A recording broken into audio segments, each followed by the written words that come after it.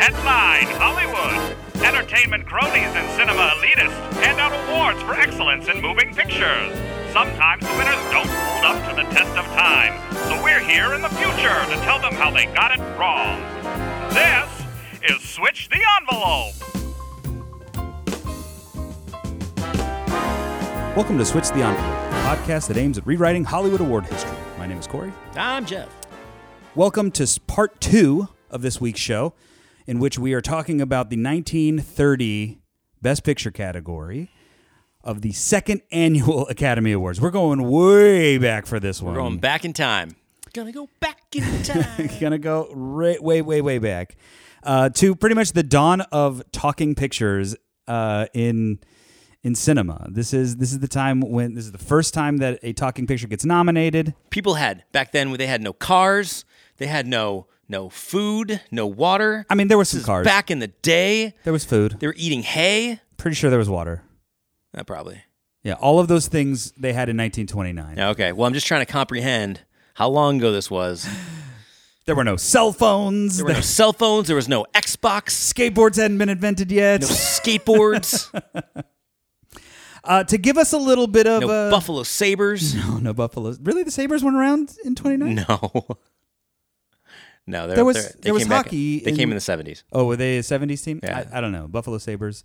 I'm wearing my Sabres socks today. Your Sabre socks. You are. Yeah. Buffalo Sabre socks. I am wearing my representing the hometown. Yeah. Go Ducks. Fuck Ducks. Going into let's just take a glimpse. Now, this is hard because of the time area and the documentation that they have for it. Also, the range in which this Academy Awards was presented. The selection list from this year is movies that came out between August 1st of 28 and July 31st of 29. All right, let's go ahead and really dive into some of these movies that are nominated for the second annual Academy Awards Outstanding Picture category. Should we review the sort of list before we jump into it? Let's go over our metric. It's been a while since we've done the metric. We had last week off, basically, where we did the Halloween list, our top 20 best horror films. If you haven't heard that one, go back and listen to it. It's really I fun. Enjoyed that immensely. I thought it was a fun I had time. a blast putting together that list. I did too, and I've seen now the new Halloween. Oh, yeah? I've now seen the new Halloween. Well, Halloween was number 3 on our list. Does the new Halloween reach that sort of level? The new Halloween does not hold up to the old Halloween. I got to say that. Okay. All right. Does it hold up to any of the other Halloweens? It holds up to some of the Halloweens, okay. yeah. I do actually, I would even say that Rob Zombie's Halloweens were better than this one. Really? Yeah. Interesting. I think, yeah. I did not enjoy Rob Zombie's Halloweens as much as I would have hoped. Yeah, I would agree. You know?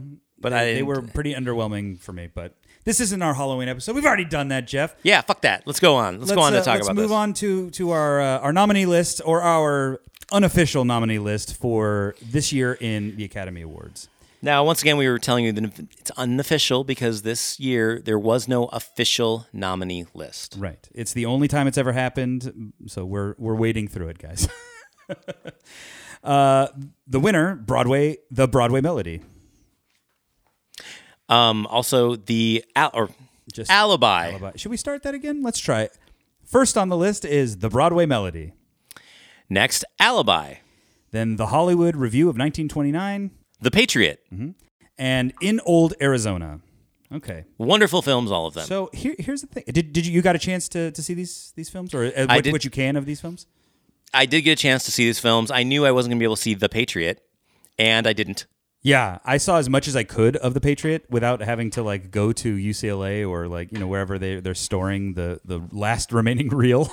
Yeah, of it. And so I think it's fair to say that we can talk a little bit about what it's about the story maybe, sure. But really it's not fair of us to give an assessment about the Patriot because nobody's gonna be able to go out and watch this movie. That's true. Except for film students at the school that it's at. And even then, they only get a quarter of the film. So, yeah. So, unfortunately, the makers of The Patriot, we can't switch the envelope to you guys, man. No, you're not getting it. It's unfortunate because the clips that I've seen make it look like it's a real epic historical piece. There are some scenes in there where you look at it and go, man, this is like Gone with the Wind type like footage. Yeah, it's there's good. There's some really incredible like really great like set piece shots in this movie that have these glorious looking matte paintings to like fill out the rest of the palace and stuff. And there's even shots in here that are like they remind me of shots that I love in movies like Citizen Kane, where they show like the vastness of this palace. And I think Citizen Kane has similar shots that they probably took from movies like this, not specifically necessarily this movie. I mean, maybe, but like there's the grand scale of the sort of the mansion that he lives in Citizen Kane. There's shots that I saw from The Patriot that are reminiscent of that, but not reminiscent of that.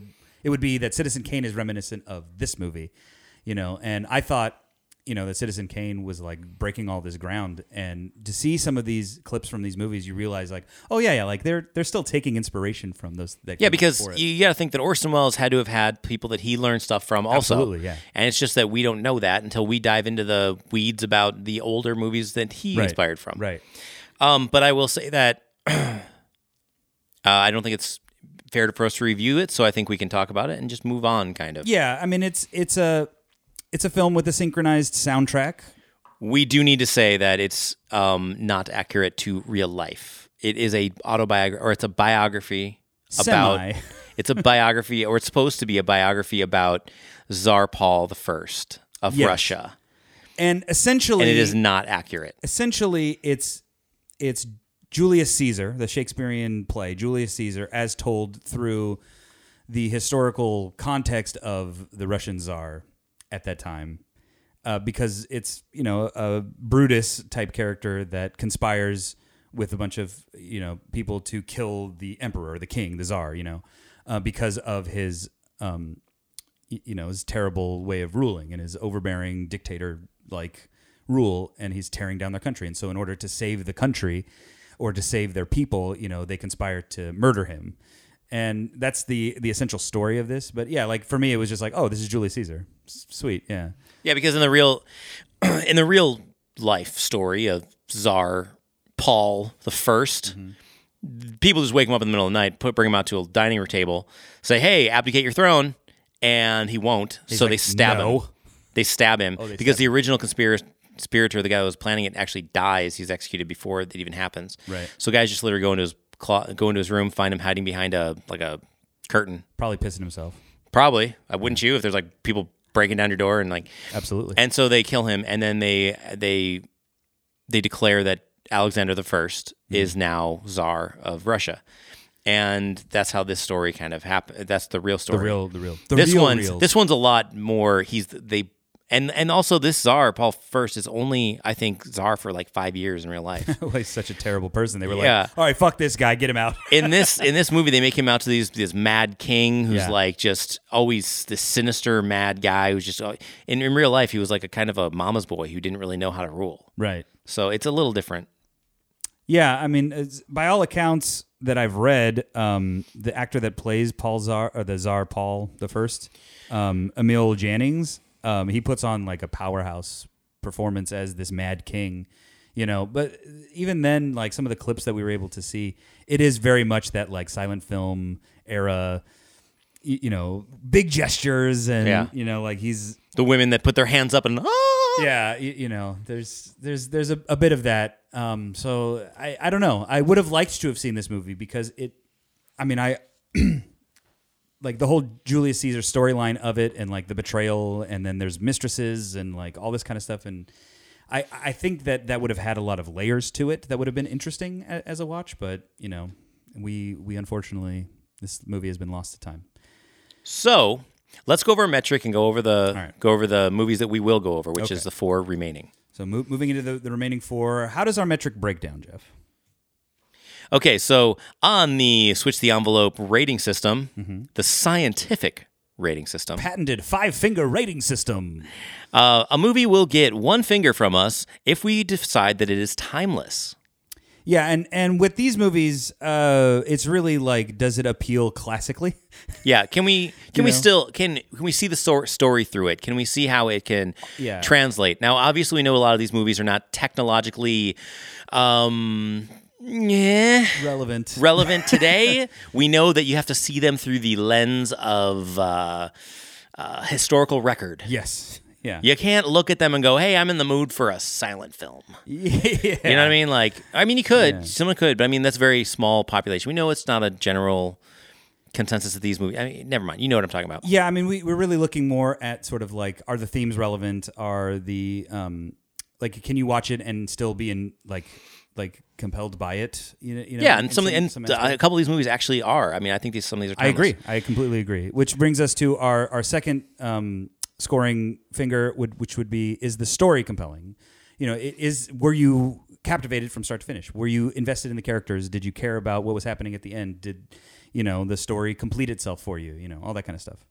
And we also give it a third finger if the movie is well cast. Mm-hmm. Yeah, if the ensemble is good. Which is good it's actually good to look at these films this way because most of us don't remember or don't remember. We don't know any of these guys. We don't know any of their other work. See, all we know is what they put on screen. Yeah, which is great. It's a great way to look at a film and actually judge it basically judge it only on what we're seeing on the film in front of us. I just said that terribly wrong. But I know what you were saying, and I completely agree. Yeah, like we only get this movie's performance to judge most of these actors. The performance in front of us is the only way we are get. able to see what they are truly putting out there for us to see. Yes. The fourth level of scoring, the other fingers. The fourth finger, if you will. Would you watch this multiple times? Does it hold up to multiple viewings? Like, would you want to go back and revisit this film again? All these movies are really hard for this one. I'm just gonna say. I agree. I would agree, but there is a one or two that I would consider watching again because they were pretty good. Okay. Or if it was on, I wouldn't shut it off. I'd be like, oh, this movie. You know, like I was pretty impressed by some of these movies after we watched them. All right. Yeah. You know, we should actually have a threshold on these. Like, we should be like, okay, if this one gets a third finger, that's good for 3 fingers is good for these movies. I mean, I think usually 5 fingers is the sort of like outstanding for this because there's so many. Because multiple variables. viewings and I think timeless, those four-finger, are really hard to get and not be fronting on a movie. Yeah, I mean, come on. From these old ones, a 4-finger would be really good. Yeah. I think yeah. And the last one, the coveted 5-finger. In order to get the coveted 5-finger, you need to be able to recommend this movie to a third party. Yeah. So if you see this movie and you go, damn, I gotta tell somebody about this movie. I mean, if the conversation in this context, if the conversation veers to early cinema, would one of these pictures be one where you're like, oh, if you like old movies, you got to see this old movie? Yeah, because oftentimes when you're talking with someone and you talk about early cinema, it doesn't go back this far. So if the only thing we do on this episode is get you to have these movies in the conversation, then we've accomplished what we've started out to do. So, absolutely. Awesome. So let's get into the movies. So we're going to first talk about, I think my favorite on the list, In Old Arizona. In Old Arizona, we're starting with the Western. Because Okay. I love Westerns. I do like Westerns as well. In Old Arizona was a really good film. I really liked it. I enjoyed the hell out of this And film. now I gotta say, when I saw this movie, I actually watched this movie a while ago. Mm-hmm. I first watched the first beginning of the week, so it's hard for me to remember. But when I first watched it, I had watched Wings from the first From the Academy 80s? Award. Oh, the movie Wings. The movie Wings from the first Academy Awards, because I was really curious about the movie that had won the very first Academy Award. Yeah. And discovered that it was the first on-screen male kiss. Oh, Don't even know that. look at you, Hollywood, pushing boundaries in 1928. Right? Apparently, it was just a kiss between two men, but back then they didn't think about those issues. But it's just interesting that was first on-screen male kiss. But to watch that movie, which won Best Picture, and then to watch this one, In Old Arizona specifically? In Old Arizona, the difference between these two movies is dramatic. The difference between in good or in good. The difference between the way it's shot, the difference between sound, the difference between the storyline. right. It is fascinating to see how much they developed developed into a modern film Right. in just 3 years. Right. It's insane. Yeah, it's pretty crazy. The entire time I was watching this, I was like, this movie could have come out like in the Western heyday. This could have come out in like the 50s. Yeah, and like, nobody would know the difference. Nobody would have known the difference. It's got really good characters. It's shot on location. This is actually one of the first. I think it is the first sound movie to be shot outdoors, where they recorded the audio and everything from outdoors. And as I'm watching, I can just see there's a director off stage with the old timey chair and the big megaphone. Oh yeah, absolutely. I can totally see it. Yeah, he's got like spats on or some shit. Like, yeah, and a so beret. awesome. Yeah, like to be able to go out into actual elements and film this movie and it be coherent sound wise, like there were some people that were like top of their game sound wise to make this movie happen, and that's really fascinating. But there's a good guy, there's a bad guy. Like it follows all of those Western things. The singing cowboy thing that I was worried about is really not a big thing in this. It's just he's an outlaw that happens to sing occasionally, but it isn't made a big deal. He just sort of like sometimes picks up guitar, fiddles around on it, and sings. Sort of like when he's like dicking around with his mistress. He like sort the way of you put that. He sort of sings her a little song or whatever, but it isn't like what we will come to know as the singing cowboy, where it's just like a musical set in the West. Yeah. Doom, doom, doom, doom. Now we're gonna go into jaunty little song, and you're supposed to think that I'm a cool sharpshooter, cowboy. Oh man, over the last couple of days, I still haven't seen Three Amigos. For another thing. After this New episode all about Three Amigos all about coming Three next. Amigos. I really like this movie. It had a good sort of point of view. The Cisco Kid. There's a really nice sequence too in this movie where the Cisco Kid, he's just robbed a stagecoach. He's just gotten the Wells Fargo box. He didn't rob any of the people in the box because he's a nice guy. And he does what any outlaw would do. But it's kind of a Robin Hood story. A little bit. He does really what any outlaw, rough and tumble outlaw in the Old West would do after scoring a big pile of cash. He gives himself a spa day. He goes and he gets a shave and a haircut and then has a bath drawn for him. And there's this cool moment where like nobody knows that he's the Cisco Kid. The barber sort of tells him that, oh, my money was on that box. And he's like, you know what? I feel bad for you. I'm going to hook you up. I just came into some money. And he sort of gives that guy his money back, which, is a really cool character moment for him. And then the marshal or whatever, the guy that's hunting the Cisco Kid comes in while he's in the bath and is talking about the Cisco Kid. And he's in the other room. And there's this really wonderful sort of cinematic moment where, oh, will it be revealed? And then like they have this dance for the rest of the movie where they're trying to figure out like who the Cisco Kid is as he's like uncovering clues as to who it might be, and then discovers like, oh, you were just shaking hands with the Cisco Kid. And he's like, wait a minute, that was the guy? That whole play between the good guy, bad guy element of it is really good. And there's a real gray area between like who's really the good guy, who's really the bad guy. That's something that gets lost in a lot of modern cinema even. It's like very clear cut, especially in Westerns. It's like black hat, white hat. Black hat is the bad cowboy and he does evil things. White hat cowboy is virtuous and he does all the good things. And there's no real like character development beyond that. Yeah. This movie has a real rich character development for both sides of this sort of coin that we're playing with. It's really good. I don't know. I enjoy this movie a lot. It was good. Also, just to throw it out there, Edmund Hansen is actually the guy that was responsible for the sound engineering. Edmund Hansen, shout out to that dead dude. And he was actually nominated, I think, for 14 films for best sound design for his lifetime. Yeah, good on him, man. Yeah, he conquered filming outside. Like that's by the awesome. way, including a movie called In Old Chicago. There's a common theme through old Edmund's lifetime in his filmography. So let's run In Old Arizona. Let's stop waxing poetically about this movie and let's run it through our metric. All right. Is it a timeless film? I think this is one of the only films on here that is timeless. Really? Yeah, I think it's one of the only ones that I could watch now and it still feel watchable. I think from our eyes without having to put ourselves in the lens of a 1920s viewer. I think this one still holds up.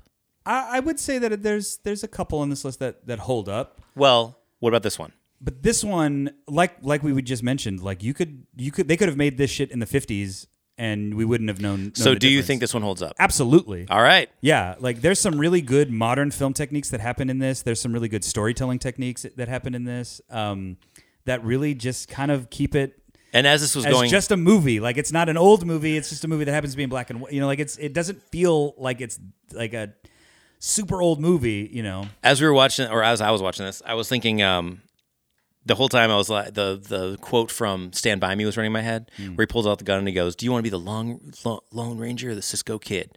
The whole time that was going. yeah. Oh man, and this movie has a really cool twist. I mean, kind of a twist at the end. Kind of. Spoiler alert: if you haven't seen this movie from 1929, there's this play where the Cisco Kid, played by Warren Baxter, intercepts a letter that his mistress is sending to the sort of marshal guy, betraying him, and he flips it on her by sending another note that says that he's going to be wearing her clothes to get away tonight. And so when the guy comes to sharpshoot the Cisco Kid down, he ends up killing his girlfriend. Well, throughout the story, the girlfriend, the reason why she's betraying the Cisco Kid is because she's fallen in love with this marshal. So the marshal kills this woman that he's planning to run away with and marry.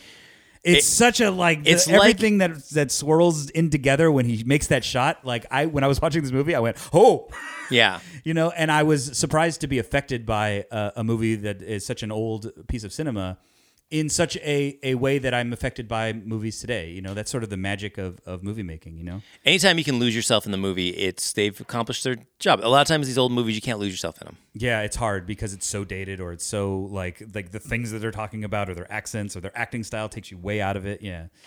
But this movie did it really well. It was compelling, absolutely. If moving on to our second piece, Was the story compelling? Absolutely, yeah. Yeah, I think it was. Good. There's a bit of his mistress falling in love with the marshal guy that didn't it could have been worked a little better. You wanted to see a sex scene? No, not a sex scene. I think you wanted to see a sex scene, but the sort of them falling in love with each other could have been sold a little harder. And I think if this movie were to be remade today, that would be the only thing that you'd really have to really change is how their relationship blossoms. Well, I believe that if with you're her going to abandonment, because it would have worked better. This is my only fix. If she meets that marshal before the Cisco Kid comes back, and they start flirting, or whatever, and they're developing this relationship, because she feels like the Cisco Kid, he goes off, he does his bullshit cowboy stuff, and then he only comes back to be with me when it's convenient to him. I need something more. And then she finds this military guy, and they have this playful relationship, and then they end up falling in love. That gives her more motivation to betray the Cisco Kid, and I think that would make it stronger. But honestly, it's a bit of a quibble.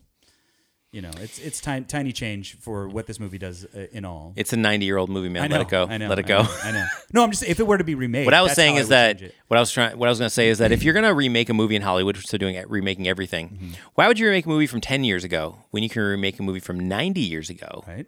Like in old Arizona. In old Arizona. Probably change the title because it's a terrible title, but yeah. No, man, that's a good old Western title. It doesn't roll off the tongue very In well. old Arizona, that's perfect. It's very old timey. I like it. Let's I move like on. it. Next on our metric.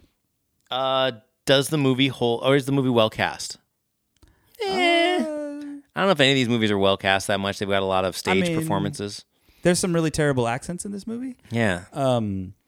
I don't particularly think the guy who won for Best Actor, The Cisco Kid himself.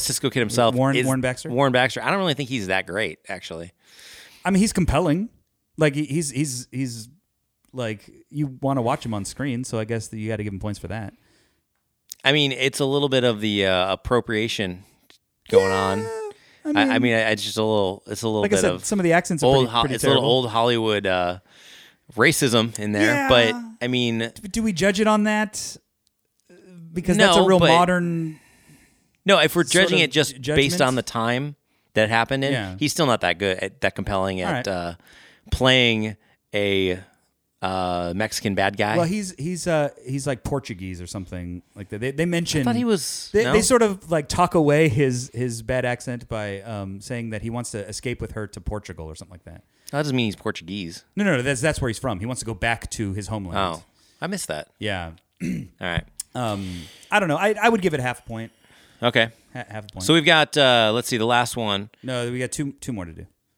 What? Multiple viewings. Multiple viewings. Would you watch this movie again? No. No? You saw it the one time? And, I wouldn't go. Just being honest about a movie, I wouldn't watch it again. I mean, I'm going to disagree with you. If this movie showed up again, and I had the opportunity to see it, I would absolutely. No, but that's not. I mean, would you go back to the well and watch this? Is this a movie that compels you to go back and watch it? This is. Does it hold up to multiple viewings? Would you enjoy seeing it again? Yeah, I know, but Yeah. it can't be like, if I'm on my couch and it comes on, I'd watch it. That can't be it. It has to be like, you'd go back and watch this movie. Would you go back to the well and go, yeah, man, this is in there? If it's in a collection of movies I like the movie in a your lot. house, if you have all these Blu-rays, right? And In Old Arizona is one of them, and you've got Ghostbusters next to it. Sure. Are you going for In Old Arizona? I mean, if I'm in the mood, by myself, probably not. This kind of bleeds into the next one. Would you recommend it? If my kid gets into movies the way that I got into movies, and then we liked Western genres. I think you're putting an asterisk on this just to get I'm it. just saying, I would be like, oh, you want to see a good old movie that's also a Western? This would be a movie. I would recommend it. Maybe multiple viewings. We don't give it a point, I guess. Yeah, I wouldn't put it because I'm not going to go back and watch it just for fun. That's fine. But I did enjoy it. I would recommend it. I would recommend it as well. Yeah, absolutely. Especially as an early era Western. Yeah. But absolutely. did we give it a good cast? Is it well cast? It's half well cast. Half well cast. Okay, so we've got 1, 2, and 3.5. We got 3.5 for that one. 3.5. See, I was saying that a really good movie would be like a 3. A 4. I'm saying a 4 is outstanding. Yeah. So, yeah. All right. So next on the list, let's just get it out of the way. But the Broadway review of 1929. Okay, let's rapid fire this one. Yeah. It's not Timeless. A movie, so no. Actually, you know what? You know what? Timeless. It is timeless. Shit, it might get a better score than it deserves. This is a timeless movie because when I saw Joan Crawford singing at a young age, I could watch that all day. Sure. So honestly, it's timeless. Yeah, I mean, seeing. And in fact, now that I know it's it's there, I would go back and YouTube this all day long. See, but I think it's better in clips. If you want to just go see that one performance or that one thing, the yeah, movie but dude, itself, timeless. This is timeless. This is something you would go back. I bet you, of all the things we put up here, going to see Laurel and Hardy do a skit, or a performance, and then seeing all these people that are just the name, but you don't really know them, and going back and watching them on YouTube. This is what somebody's going to go back for. I mean, we could give it a point, but it's a bit of a cheat because the whole movie's a bit of a cheat. That's what I'm saying. It's a bit of a cheat, but go ahead and give it a point. Does it have a story that's compelling? No. It's not compelling. No, because there's no story. Yeah. All right. Is it well cast? Well, yeah, every single person in the film. Everybody in it is a great star, and they're doing great numbers, and yeah. Does it hold up to multiple viewings? Yeah, you can see. I can see this multiple times. No. You could. What? You're telling me you can't go back and watch? I'm Buster Keaton. I'm never going multiple times. I'm never going to deliberately watch this movie. Really? No. I would go back. I would go back and watch the performances from this all the time. Again, it's a bit of a cheat. Because it's just vignettes of performances. So, in the YouTube generation that we live in now, sure, going back and seeing little snippets of this movie is perfectly acceptable. The multiple viewings of it there, yeah, but come on, man, it's not a real movie. It's not a movie, but you know what? I would see it multiple times. Half a point. Okay, half a point. And then would you recommend it? No. I would go by telling people, hey, if you want to see Joan Crawford or if you want to see Buster Keaton, you want to see Laurel and Hardy, there's this great thing that they did in the 20s called, what's it called? Movie Review. The Hollywood Review. The Hollywood Review. Of 1929. Of 1929. Fine, whatever. It gets 3 fucking fingers. 3 fucking fingers. I'm just being honest, man. All right, whatever. Let's move on. It's not a movie. Let's move on to Alibi. Alibi. Great picture. It's a fun picture. Yeah, I like this one. I wouldn't say great. Good. This movie for the time, I think it's actually a great picture. The opening scene of the guys in the jail the sound design is great. The sound and awesome. The filming of it is really good. It's noir. It really takes. They're just smacking their nightsticks against the wall. Yeah, the sound. Great.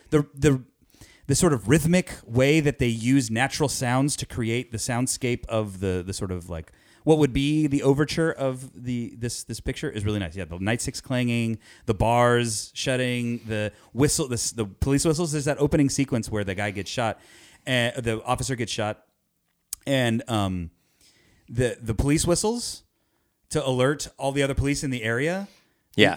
Around them that like, yo, some shit's going down. Alert, alert, alert, alert. The way that they do the echoes and the levels of all those police whistles is so well done. It is very well done. I almost felt like I was listening to it in a surround sound, even though it's mono. Like it was so well crafted that they did a really good job from a technical aspect of this movie. Where I have an issue is there's no point of view to this movie. There's no like character that you follow and are that care about their entire arc. You get like introduced to characters and you follow them along for a little while and then they go away and then you follow another character for a little while. Like it's too segmented as far as like character is driven, like or character wise in this movie, and it's really just showing you a bunch of things that are happening to a bunch of people. There's no real like line that goes through this movie. I don't agree with that. I think you're I think the whole time you're following Chick Williams. Is that his name? Chick Williams. But you're not, because there's also the undercover cop guy. What's his name? Regis Toomey plays him. Danny. He plays Danny, who's an undercover cop, and he plays this really cool character who's drunk all the time. He's like fake drunk all the time, and he's always just kind of doing this thing. And it's, I liked it. I thought that guy was so bad. You thought it was so campy? bad. It was like so cliche. There's a bit, but it's not cliche back then. That's the problem. Is like it's so early in cinema that it's not a cliche yet. People are basing the cliched performances off of stuff like this. Yeah, but when the thing is that the cliche performance is Cagney, James Cagney. Well, sure, but Cagney's not going to do that for another decade or two. No. He's not that. No, it's like 5 years later. He's not 4 or 5 years. He's not going to do it until well into the 30s at least. Yeah, it's like 5 years later. This is 1930. No, but this movie was made in 28. So like he's going to hit that stride and really popularize that characterization of the, hey, see, like that whole gangster persona. But even then, he's not doing the drunk undercover cop. He's doing the gangster side of it. Yeah, but this guy wasn't like a famous actor. This guy was just like a bit part in this movie. Regis Toomey, he has he had a long career. He was in like 180 films, but he was, whatever. He actually holds a record. It's interesting. He holds a record for the worst performance ever made. No, for the longest screen kiss for 3 minutes and 5 seconds. In the movie You're in the Army, he shares the kiss with Jane Wyman, and it's the longest on-screen kiss with Jane Wyman and Regis Toomey. It's kind of interesting. Little fun fact. Or maybe Al wants to put that into his useless facts if you want to cut this part out of it. But he had a pretty good career. He's a decent character actor. He visited the White House. He did. I enjoyed his performance a lot. But there's this scene. Okay, the scene in which like this movie spins into this really nice, more modern feel is when he walks into that room. Now the performances within the scene are a little lacking, but there's the scene where he walks into the room and he's made as an undercover police officer by our main gangster Chick, right?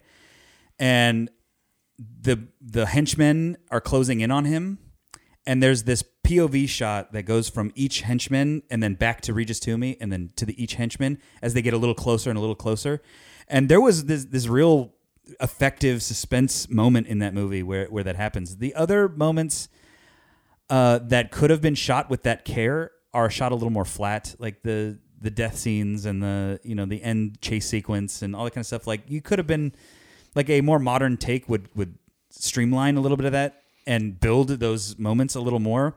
But that's like the centerpiece of this movie where it's like, oh, now we're making a movie. But what kills this movie are the death scenes. The death scenes All of the death scenes are terrible. All the death scenes are terrible. Terrible. How Regis Toomey, how he dies is terrible. I mean, he has like an 8-minute death scene. He doesn't do, the acting is awful. Yeah. And then the way Chick dies off a building. Oh, yeah. Spoiler alert. Chick falls off a fucking building. He jumps And they don't even, it's not like dramatic at all. He's like, I'm going to jump from one building to another, and I'm like 300 stories up. It is- He jumps, and he just misses. It is well, he doesn't miss. He gets it, loses his balance, and falls backwards in between the But buildings. it's so quick. You don't even, it's like, I'm landing, I'm falling backwards, and then I'm there's dead. an edit. Yeah. There's Oh, a yeah. really terrible edit. Where they throw and a he dummy. just falls. It is fucking stupid. I think it's actually an animation because it's all it's all matte painting behind him to show in between the two buildings, and I think they do it like an animated. When I was watching it, I was like, that's it? I was like, Yeah. that's it? That was stupid. yeah, and then it's like as soon as he dies, My voice was that high. Yeah, as soon as he dies, they just go, "Well, he's dead. Justice is served," and then credits. Yeah, I know, it's so dumb. What? That's the end of the movie? Yeah, it's pretty bad. The death scenes are really really bad. Yeah. But anyway, let's run it through our metric before I go on and on about how much I love the subtlety of Eleanor Griffith as Joan, the daughter who marries Chick. She's You know, she probably is dead right now. she's very dead. But she like R.I.P.. She brings a real like subtlety to her acting amongst a bunch of people who are doing like theater acting that is was quite refreshing as the sort of like brooding daughter of a police chief. You know, and she's like, And when we haven't talked about this, is kind of a Romeo and Juliet-ish story. It's like she's the daughter of a police chief. yeah. She marries she's going after a crime boss who Yeah. doesn't really tell her he's a crime boss. Yeah. He's like the honest. He's trying to be honest. So it's kind of a Romeo and Juliet story. a little bit, except she doesn't die. No, he does. Yeah, he does. So it is still a tragedy. You know, I mean, it's a little bit. You know, it's a stretch, but it's a little bit. A little bit wrapped in film noir and Yeah. not all of the components. But it is like on its face. I bet you that's probably where they were trying to take it. Might have been, yeah. Let's run it through the metric. Is it timeless? No. I think the story is timeless. I don't think the movie is. Okay, so the themes of I think you could take this exact same story. you know what? You can take this exact same story, make a movie today. Yeah. Make it, and if it was shot better, it would be a great movie. It would be a pretty good movie. I mean, I enjoyed this movie as it was. There was some themes of like police corruption and like planting evidence on people to like get convictions. But back then, or, that was like- just business as usual. No, but I'm saying like we're dealing with that kind of theme today. So like if you brought this movie kind of as is to now, just sort of modernized it through time. Yeah, but the thing is theme, that the theme would still be relevant today. you but know? the main villain Chick is not a nice guy. No, he's not. It sort of undercuts. It's weird because like this whole theme that they're setting up in the beginning, where like police are corrupt and they have terrible tactics for trying to get convictions and arrests and all that kind of stuff. Like they get real heavy-handed on that with Joan's character specifically, and then all the people that they're going after with planting evidence and stuff turn out to be dirtbag people anyway. So it just Yeah. undercuts that whole the whole point. But yeah, you know. And then the ending. 1928. I mean, the quote that he says after killing the one guy, what's his name? Danny. After killing Danny, he says to them, "I never give a cop an even break," and he shoots him. So you know, it's not exactly. He's not a redeeming character at all. No. So when you have police corruption, it doesn't make it better when the guy is actually an asshole. That's what I'm saying. Yeah, Yeah. like it totally undercuts that whole message of like, you cops, Yeah. you're terrible.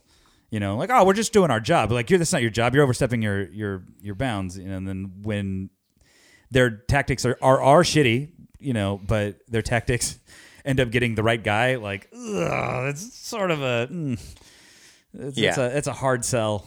You know, to find what side, and that's where like the point of view of this movie is what missed me a little bit, and what keeps it from being sort of a timeless thing is that. But like, that's we kind of don't the really know- the undercurrent of the movie Crash that you don't like. Yeah, and Crash is a terrible film, Yeah, but that's kind of what the Crash is about. I mean, but also not timeless. so you don't give a point for timeless. I wouldn't really either. So, okay, no so on timeless, story compelling. Yeah, really. I mean, I watched it and I was engaged. Yeah, I was disappointed in parts of it, and tried to not see it as, you know, like, oh, this really feels like an old movie at parts, you know. But like, yeah, I was interested to see how they got to Chick, or like how the undercover cop Danny was going to like factor into it, and like whether or not Joan was gonna Okay, give him yeah, I away. could see that. You know, Okay, because a good she point. finds out early that he's an undercover cop, and then sort of just keeps it quiet around all of her friends who Okay, are I'll give it a point. wrapped up. Was it well cast? Yeah, I liked. Yeah. I like the characters. I mean, I like the actors. for the most part. There's a few May Bush. There's a few side characters that we're overacting a ton. But I think the undercover cop is the worst actor. I think his death scene is terrible, but all of his like undercover work as the drunk guy, I was engaged completely. Does the movie hold up to multiple viewings? Nah, I don't need to see this movie again. There are far better, especially when you get into the Cagney era of mobster movies. Like when it starts to sing. But I think for a lot of people, like this really genre, find its stride. This genre is big for a lot of people. I think this is good in the genre. For me, it's not. Yeah, I don't need to see the movie again. Would you recommend this movie? I wouldn't. So.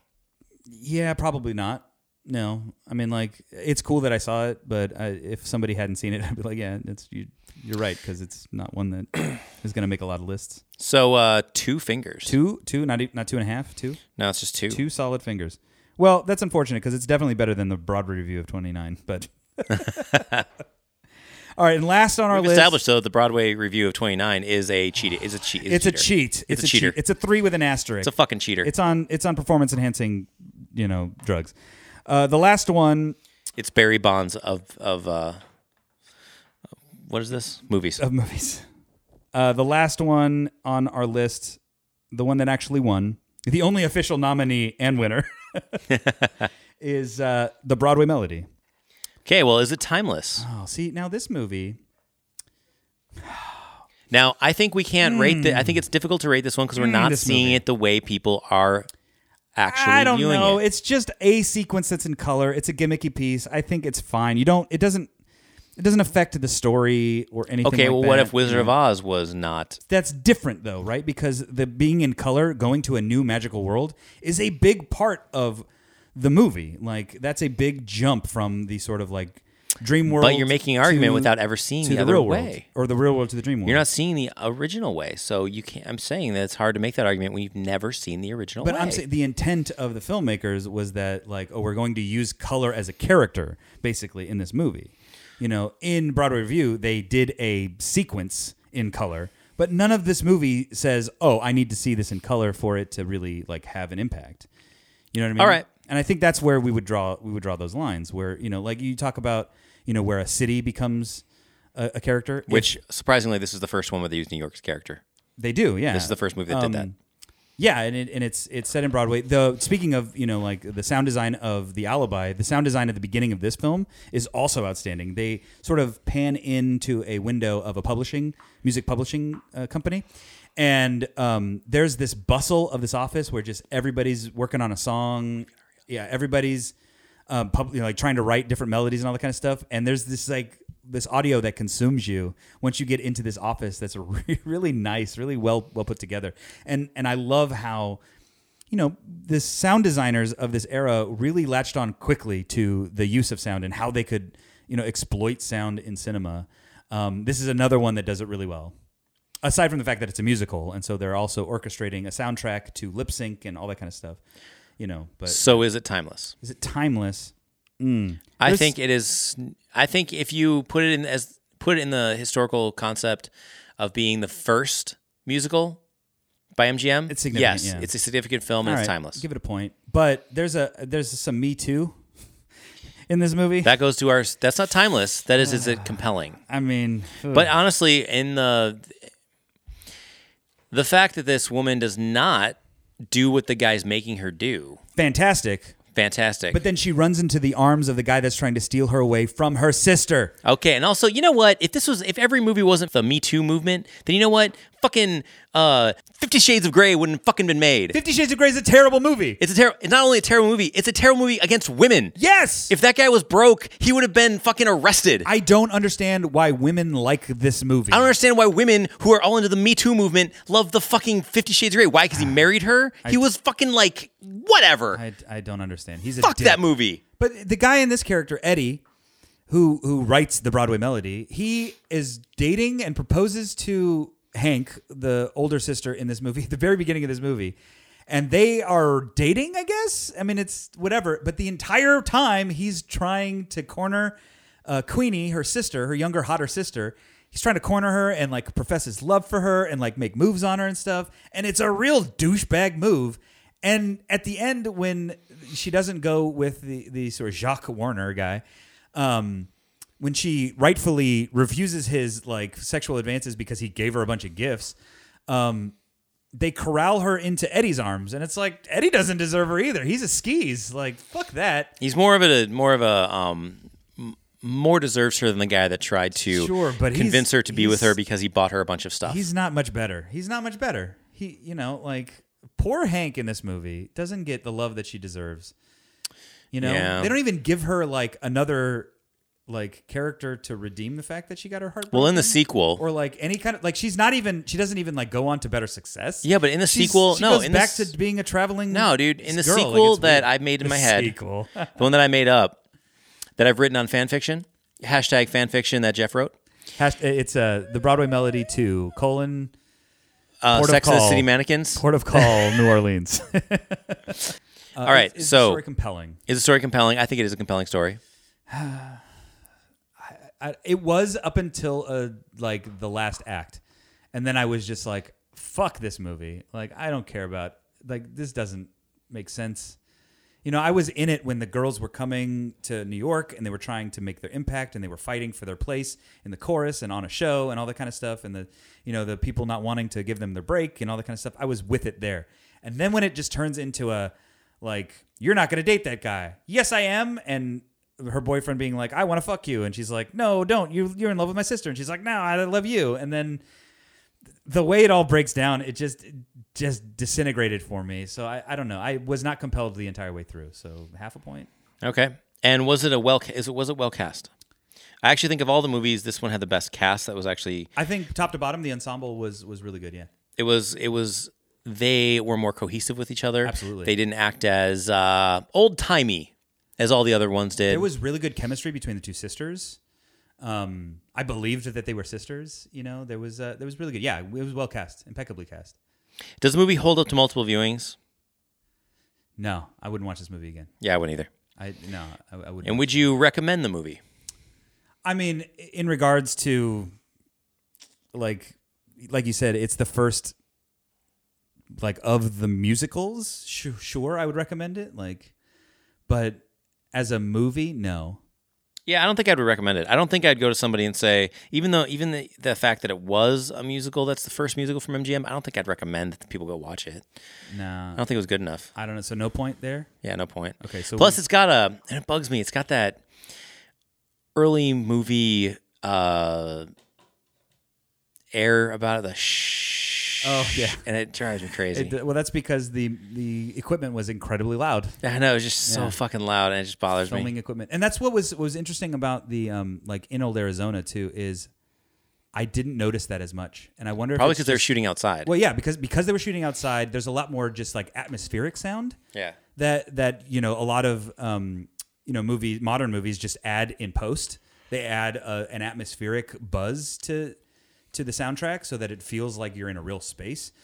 But yeah, in Old Arizona, it sort of had that naturally, and I think is one of those other reasons why it doesn't feel so old. There's just a magical quality to it. Anyway, the Broadway Melody gets 2.5 on this all right. list. So out of all our movies, another shame because it is way better than a Broadway or the holiday. Let's hear it. Let's see what all four of them got. What did all four of them get? All right, so going through our scoring, the lowest scoring on our list was Alibi with 2. Well, the lowest scoring was actually The Patriot, which with a 0. Well, it got a 0, but we didn't score it, so Yeah.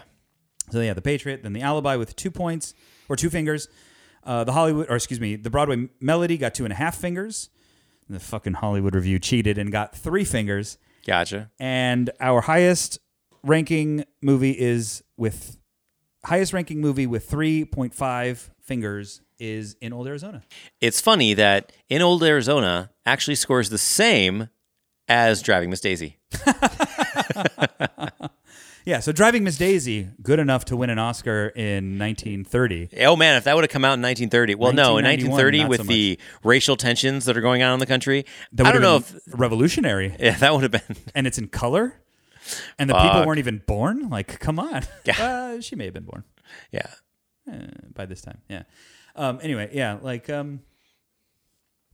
I mean, it's settled. It with a half a point. We lead. switched the motherfucking envelope. We're switching the envelope for to 1930. In Old Arizona should have won in 1930 in the second annual Academy Awards. So they've been fucking up since the second one, at least. Since at least back in 1930. Al knows what to give us because he knows where they've messed up. Yeah, he knows where they messed up. Thank you, Al. We were we were so angry at you for making us go back so far.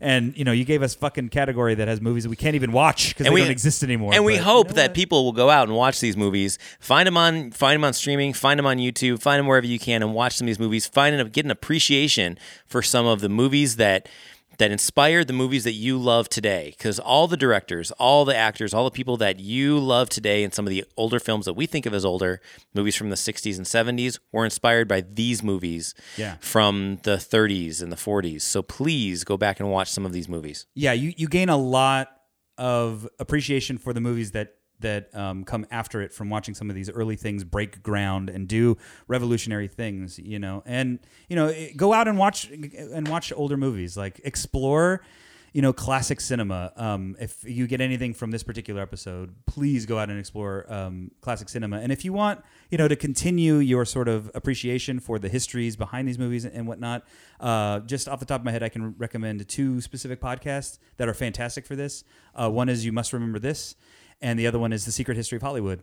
I can't recommend The Secret History of Hollywood enough. I love that podcast. I'm a little scared if Adam Roach ever heard our podcast because he'd probably be like, no. I would hope that he would be like, no, you guys are still exploring cinema in a great way, modern and historically speaking, that sort of carries the why we love movies on. I don't know, maybe.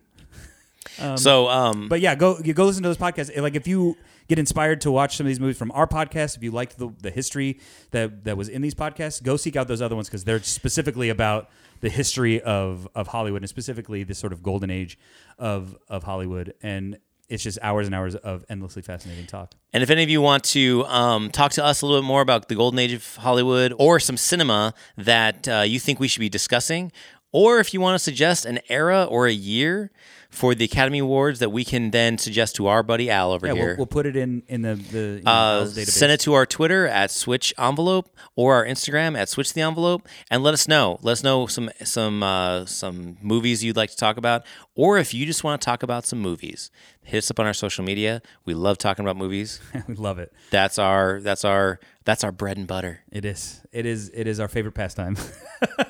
So. If you liked the episode before we send this off to dedication land, I'm not sure that Sam Elliott made a movie in 1929. We don't always do it to Sam Elliott. I mean, sometimes we go to Helen Mirren, but I don't think she made any movies during this. She's pretty time. old, man. Yeah, but I don't think she was making movies in 29. If you like this episode, if this is the first time you're hearing it, go ahead and hit the subscribe button on wherever you're listening to it. That's either iTunes or Spotify now, or Stitcher Radio, or pretty much wherever you get podcasts. And subscribe wherever you can, and leave us a review because that'll help get people to get more people to see what other people think of our podcast. And then most importantly, I think, tell a friend, share the show. If you want to help this podcast grow, share the show. That is one of the most important things that you can do. Recommending us to other people, spreading through word of mouth is incredibly valuable. And we appreciate everybody that does it. And if I see it on social media, we'll be sure to like or retweet you recommending us. We appreciate it immensely. Thank you so much. All right. There's only one thing left to do before we leave. And that is to dedicate this episode to Warner Baxter. Warner Baxter is just the second person to ever win an Academy Award for Best Actor. Ooh. He won it for the 1928 film In Old Arizona. This episode's for you, Warner Baxter.